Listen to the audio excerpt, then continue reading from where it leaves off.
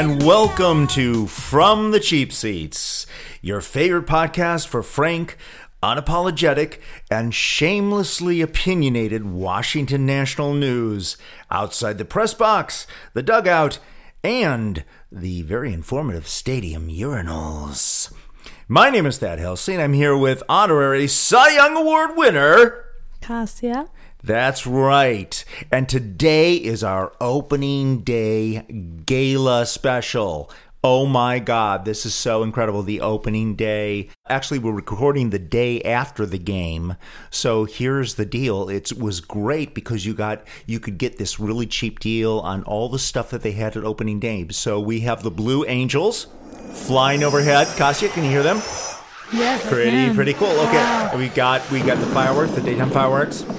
Thank you. And the United States Marine Corps Band, ladies and gentlemen, my God, there it is. Wow. And look, we've even brought in the Clydesdales. They brought in Budweiser Clydesdales to the game. So they all decided to come here. It was very cheap.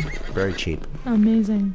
So we will get into the game itself. But before that, I wanted to get into, so there was so much excitement building. I mean, the game was, we couldn't get in there. It was a sold-out crowd. The 8th year the opening game has been sold out, even though it was a midweek game during the school season on 1 o'clock.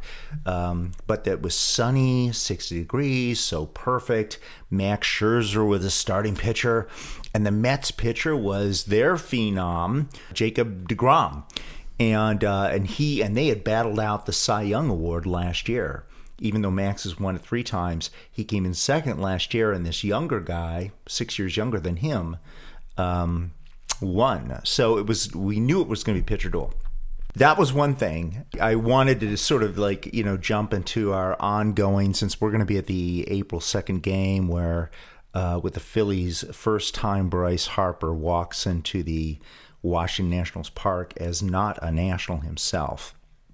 And I just wanted to talk a little bit about the fan reaction. All these people, hundreds of people, 1,000 people, came in with their Harper jerseys. Hold on. We don't know that it's 1,000. Okay, we don't. There's maybe 10 people in this article. In one article, but there were so many pictures. There's a ton of stuff on. This is a Washington Post article that I gave you. 1, 2, 3. Okay, 4, but 5. on YouTube, there's just in Facebook, there's just tons and tons of stuff. I'm just saying people they took their Harper here's what the people did. They took their Harper jerseys and they defaced them in some way. In some cases, they cut out the name Harper. Sometimes they put another person over it, like Soto or Robles or Zimmerman. And sometimes they just took black spray paint and crossed out his name and chose to come to the park adorned that way, sort of silently, even though they weren't screaming and yelling because Harper wasn't there. They were sort of silently showing their feelings for Harper's rejection. What do you think? I think it's fine. It's free speech. Good for them. I will just note that these are all men in these photos. There's not a single woman who has done this. These are all guys. Good point. This is a guy thing. Point. Just this sort of... They feel betrayed, by their bro? No, they don't feel betrayed. They're just, I don't know, emotional, entitled. I mean, no one ever thought Bryce Harper would stay forever. So many players have come and gone. We've been saying this for years. He's not going to stay the first second he gets to leave. No one ever thought he was going to stay. No. Ever. No. Not even from the very beginning. Right. These people are only hurting themselves. They deface. Some of these are not just T-shirts. These are actual jerseys that they cut a hole into. No, stuff that they paid $100 for in the fan shop. So this is a lot of money that they've invested, And whenever you buy a jersey, you are risking the chance that player could be on a plane to Detroit tomorrow. That, or that they could beat up their wife or become a drug. Exactly. You never know what's going to happen. You never know. So you are risking that when you buy one of these little shirts.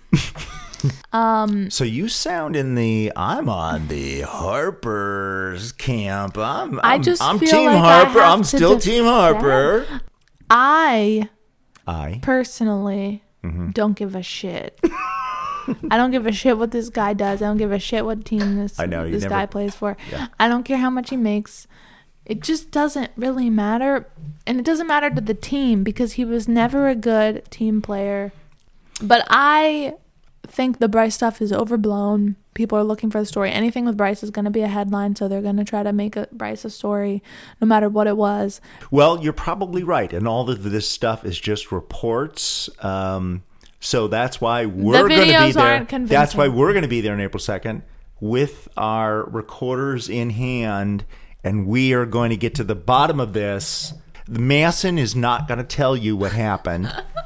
106.7, ESPN, all these other people are not going to tell you what really, really happened. We're going to be there, folks, and we are going to tell you what happened, and we are going to have the actual audio. You're going to get the actual truth. Let's move on to the actual opening day game. Cassie, you saw highlights. At least highlights. I couldn't bear to watch the entire disaster as it unfolded. Would you like to give us a summary of what occurred? Scherzer gave up a run in the first inning. Correct. Then no one did anything for about 6-7 innings. And then there was a fantastic hit by Zimmerman, which would have changed the game. It would have, but it did not. No, because this guy caught it, which was like an amazing catch. That's how baseball fucking works. So no one did anything for several innings, but it was measured as 110 miles per hour. Scherzer went over the pitch count, and unlike any normal fucking manager in the entire world who would say, "Thank you, you're done now. Goodbye, bitch." Scherzer stayed in the game because he's trying to be some kind of renaissance man of the baseball world. Like, he's got to have a botanical garden and be a scientist and write poetry and be a statesman. Well, and Davey is just afraid of him. So when Davey, Max gives him an order, he just backs down. Davey is just such a pussy. I hate to use this word, but that is what he is. He's so wimpy. And you can just tell even in the press conferences.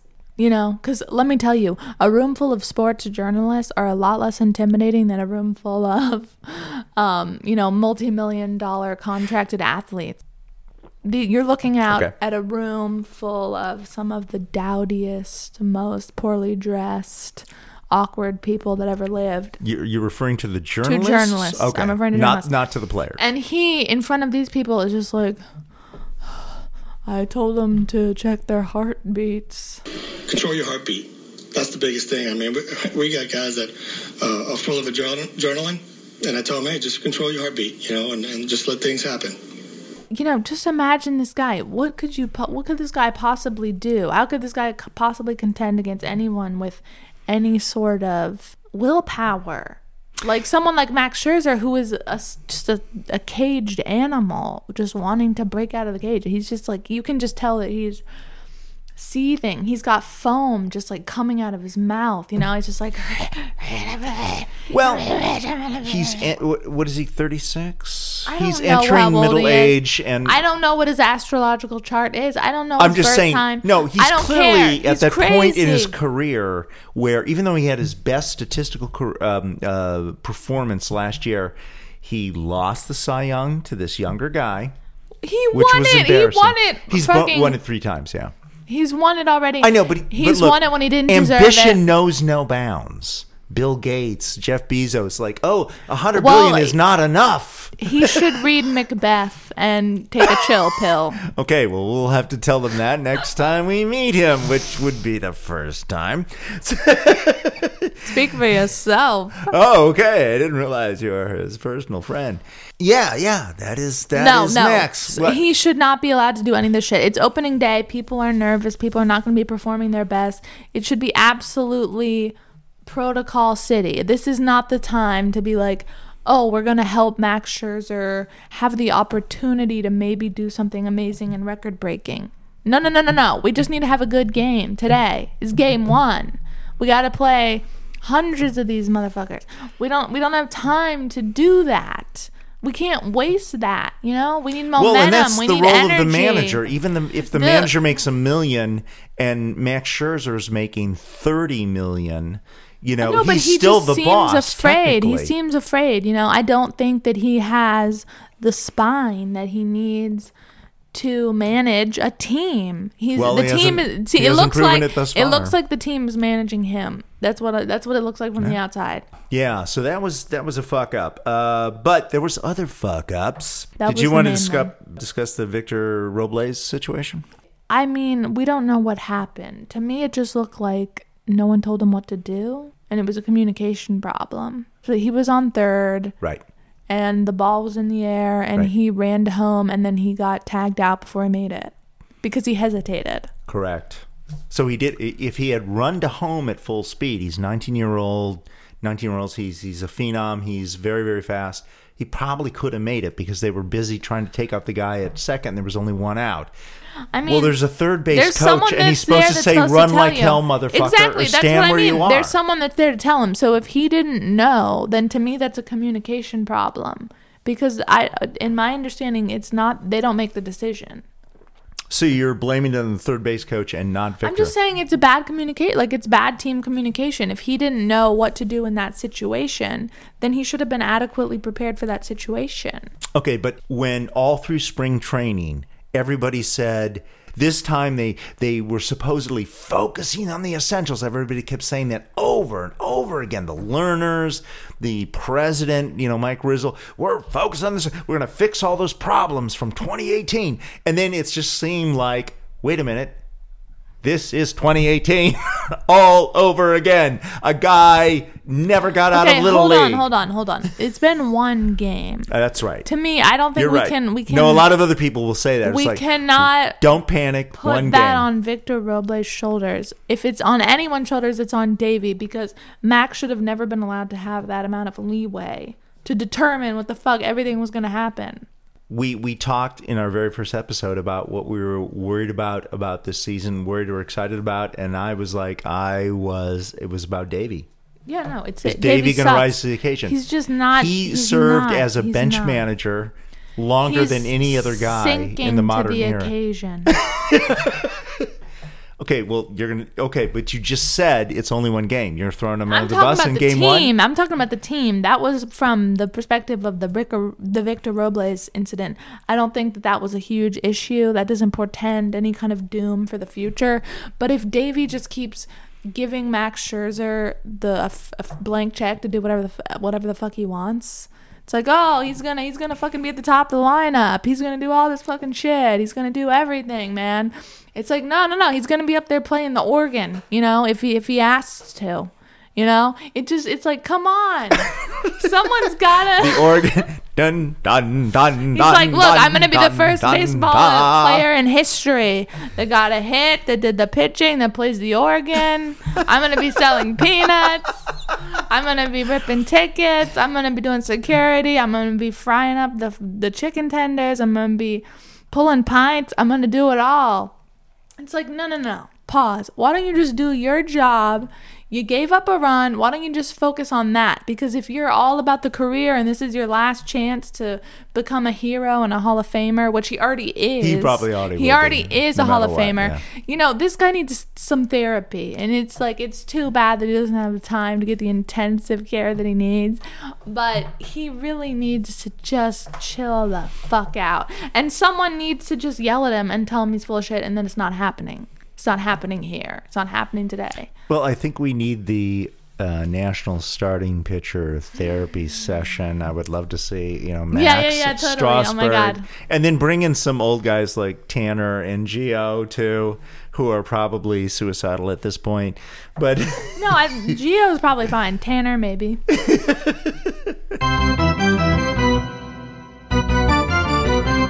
This was, ladies and gentlemen, this was our opening day gala. Oh my God, how fantastic was that? So exciting. Oh my God. Hey, come on. Thank God. I love baseball. Okay, and we have signed one of our guest correspondents who will be coming up in a future episode. Chef Joe will be sampling with his extraordinary experience in peasant food. He will be sampling concessions, food concessions, as well as beverage concessions at the park. And we will be rolling him in live in future episodes. So that's another edition of From the Cheap Seats. Cassie, you want to say anything? See ya. Okay. Well, join us next week for From the Cheap Seats. Take me